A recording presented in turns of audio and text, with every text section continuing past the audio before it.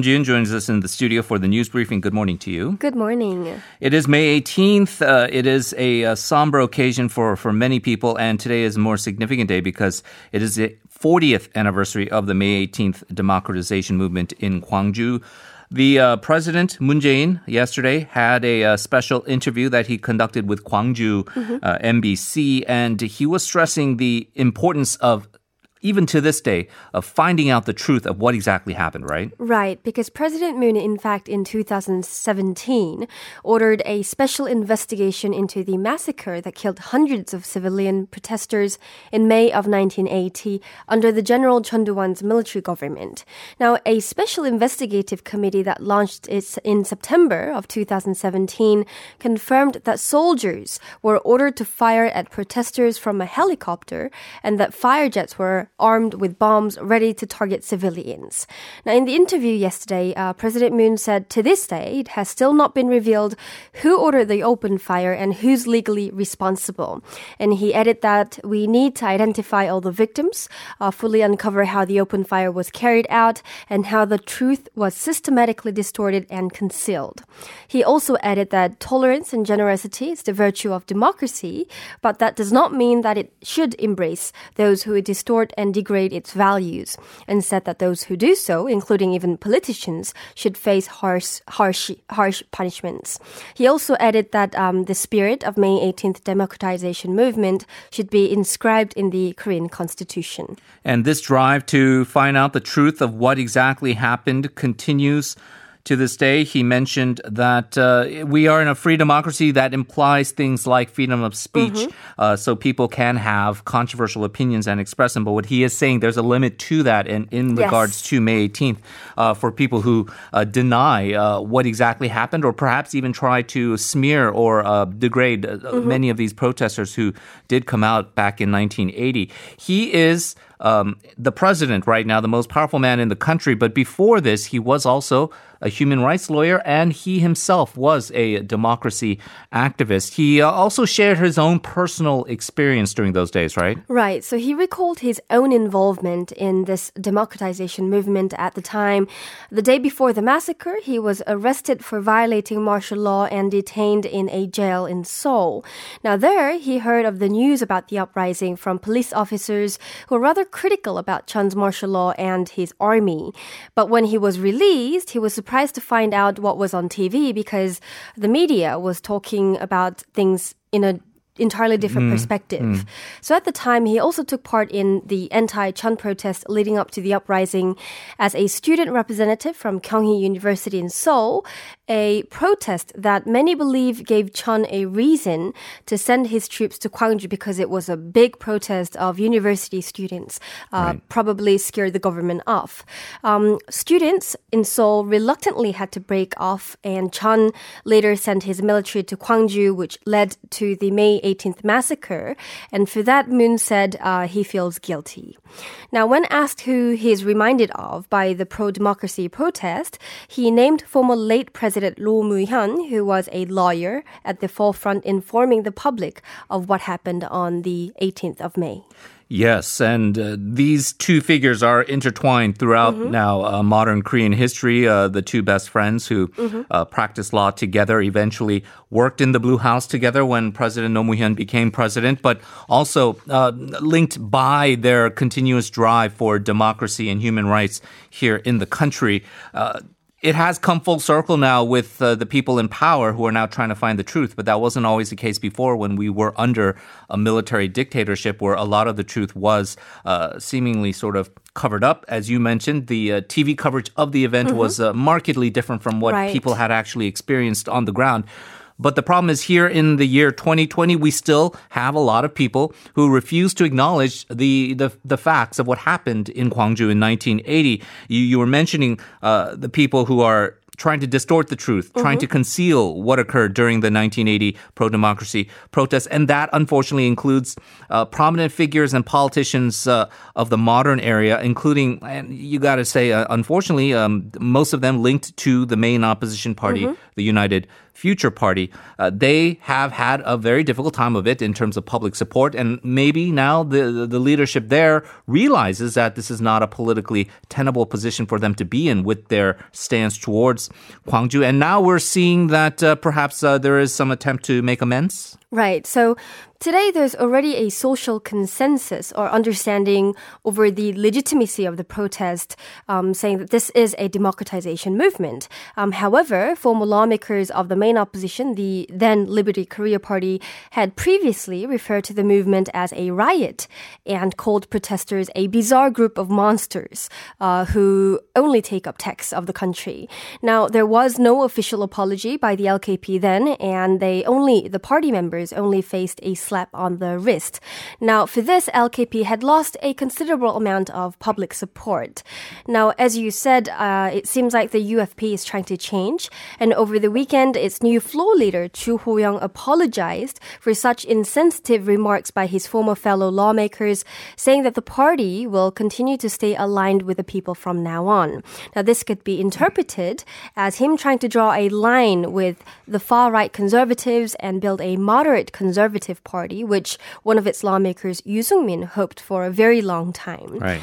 Now, the UFP's most representative reformative conservative lawmaker, Yoo, visited the National Cemetery for May 18th democratization movement to pay tribute yesterday. So we should give credit where credit's due. The new leadership led by the floor leader, Chu Ho-young, which in technically speaking right now, he is the de facto leader of the entire party until they come up with an idea of who's going to be the chairman of their emergency committee if they go that route. But he's considered to be perhaps a little bit less of a firebrand, maybe a little bit more soft-spoken in his rhetoric. And he has now recognized apparently that the party has to go in a new direction, which what you were saying, cutting ties with the far right, these YouTubers, these prominent pundits who come out and say these things like North Korea was infiltrating the movement and these are nothing but commie sympathizers. And a lot of the kind of very painful and harmful rhetoric that has really, really hurt not just the people and the family members of these victims, but also people all around the country who have been inspired by the Gwangju movement. Yoo Sung-min also, as you say, a reformist lawmaker who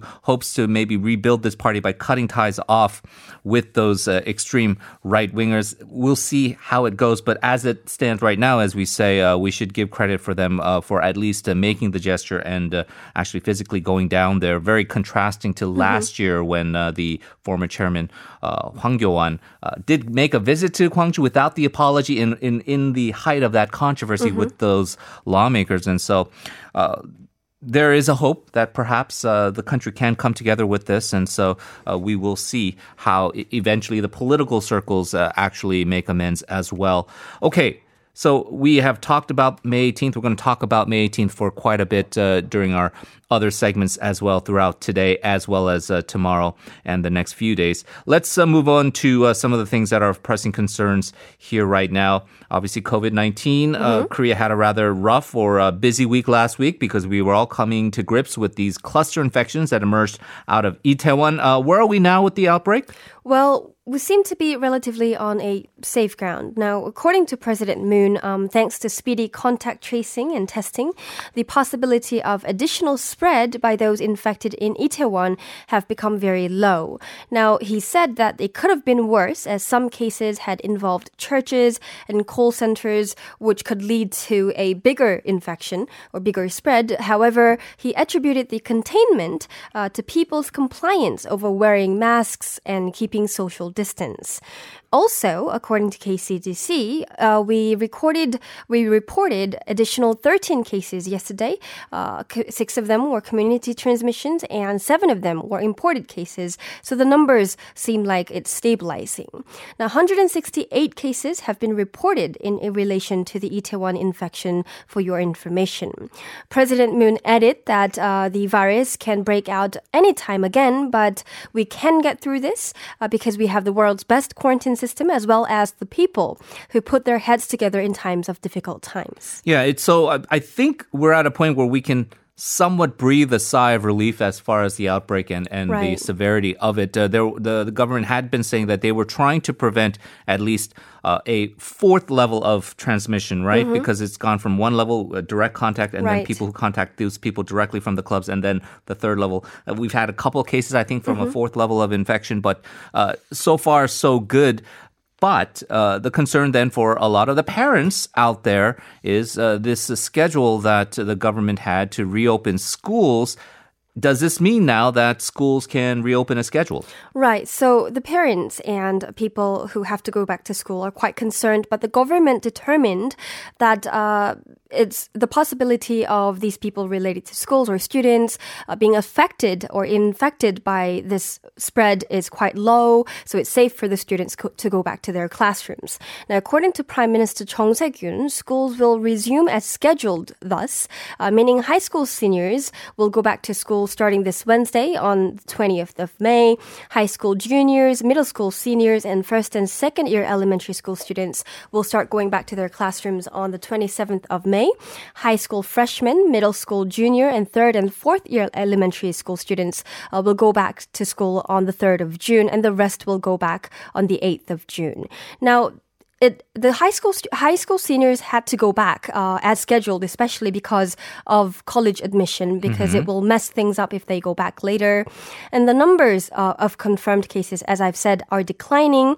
But Prime Minister said once unexpected things happen, we have to be able to respond fast and smart. They have said that if there is an outbreak or infection found in one of the schools, they will have a complete comprehensive testing of everybody, including students and teachers and staff in that school, try to mitigate the outbreaks if and when it happens. But there is this sense, as you said, with the high school seniors, with school not being delayed any further to hurt their chances in terms of college admissions. In fact, if you take the polls, according to the government, of parents who support opening schools or keeping them closed for now, it is the parents of the high school seniors as well as the junior high seniors who are actually majority supporting reopening as scheduled because of the kind of sensitivities. Junior high seniors also have to prepare for high school. And so that's this, whereas parents of younger kids like myself, we kind of are more, well, you can open, but maybe we should try to be as safe as possible with this idea of reopening the country, which leads us to our second question here. The Prime Minister also had some comments on whether the timing of reopening the economy is too early or not, right? Right. So when asked if it was too early for the country to relax its social distancing measures, Prime Minister said that it was about the right time and that we couldn't keep sacrificing the economy. Now, things will get better here, he said, when the rest of the world starts recovering as well. Now, he also added that a third supplementary budget will be in place, which will be larger than the first two ones.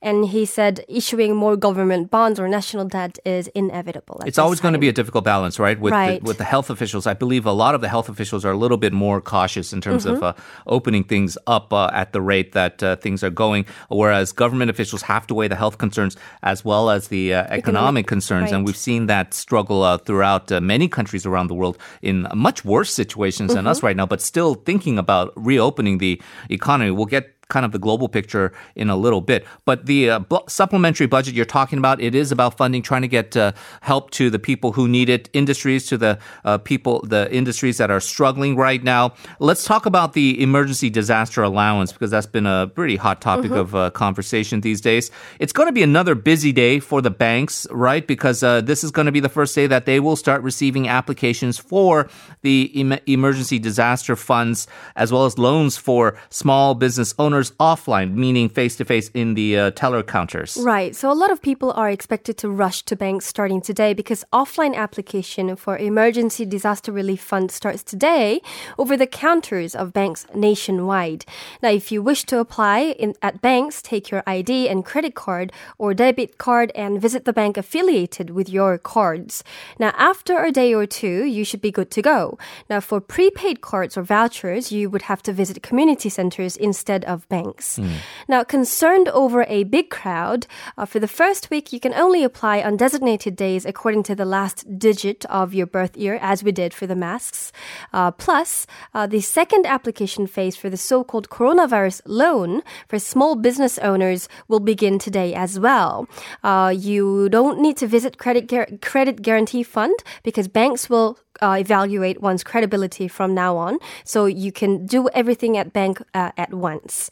Interest rate for small business owners will be from 3 to 4% according to your credit ratings. You will be able to borrow maximum 10 million won for 5 years of maturity. Right. And so for the people who maybe have had some difficulty with the online systems or some confusions with that, or people who find it cumbersome to do the phone consultations, which has been opened late last week as well, you can now do it face-to-face. But as you said, hopefully people still adhere to the social distancing guidelines in doing this because it will be pretty crowded out there. Okay, let's get the international picture then of what's going on with the COVID-19 pandemic here, Jiyoon.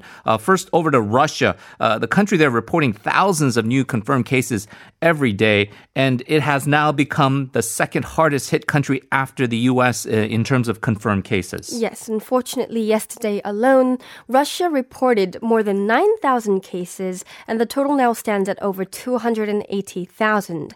Now, Moscow alone so far reported over 142,000 confirmed cases. It added 94 more deaths yesterday, and the death toll now stands at 2,631.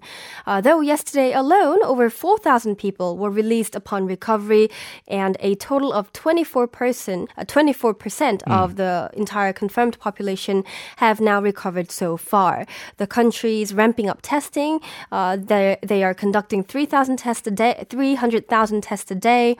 And thanks to these efforts earlier this month, when Russia reported more than 10,000 cases, but in the past couple of days, the number fell below 10,000, or it hovered somewhere around 10,000. So the country is expecting a downward trend. Right. They might be seeing a plateau like we're seeing in the U.S., where the numbers have just basically stayed the same in terms of confirmed cases. They're testing a lot more now, which is good news. But just like the U.S., they seem to have been a little bit late in acknowledging the severity of the pandemic. And perhaps that has caused the outbreak to be a bit more severe than had been hoped for. What about other parts of Europe?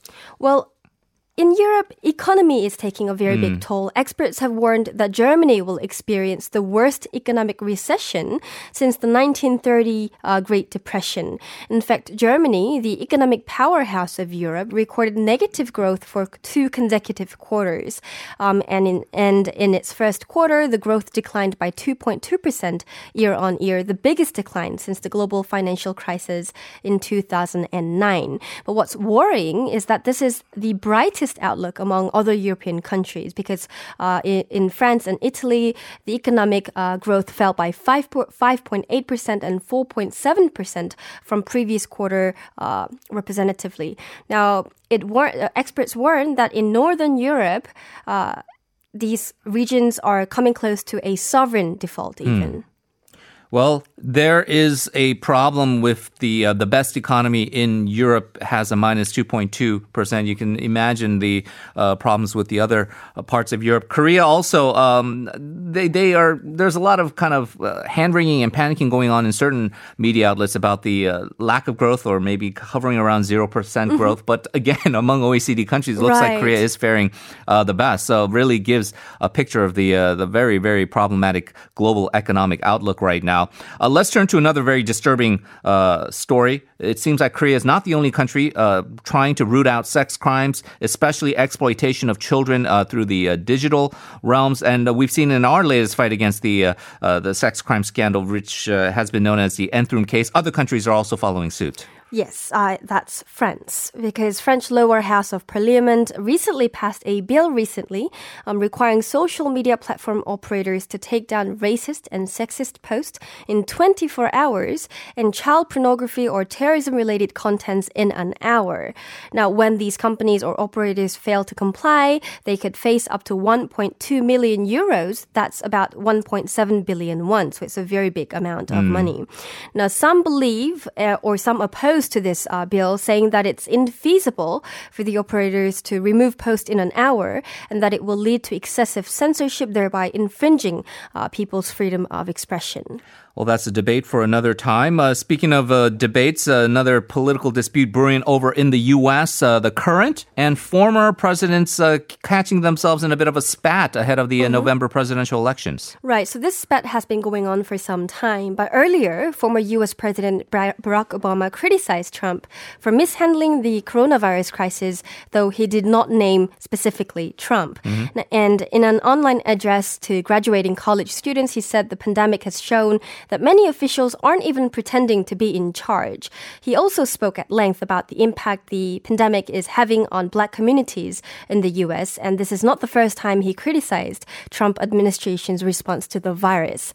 Now, Trump ramped up his attack against Obama as a response, accusing Obama had violated laws to launch the investigation into Russia's involvement in U.S. election meddling, all to just undermine the legitimacy of Trump's presidency. Right, you're going to hear a lot about Obamagate being bandied about by Trump and his supporters. There is this desire to perhaps find a political enemy that he can target. I'm talking about Trump because of the fact that perhaps there's an attempt to distract from what people are suffering from right now with the COVID-19 pandemic, coronavirus. That's as well as the degradation of the economy there. So it's going to be a messy and dirty and pretty disturbing presidential election. I think that is very clear from the outset there. Okay, we are going to leave it there. Jiyoon, as always, thank you for all the wonderful reporting. We will talk to you again soon. Thank you for having me.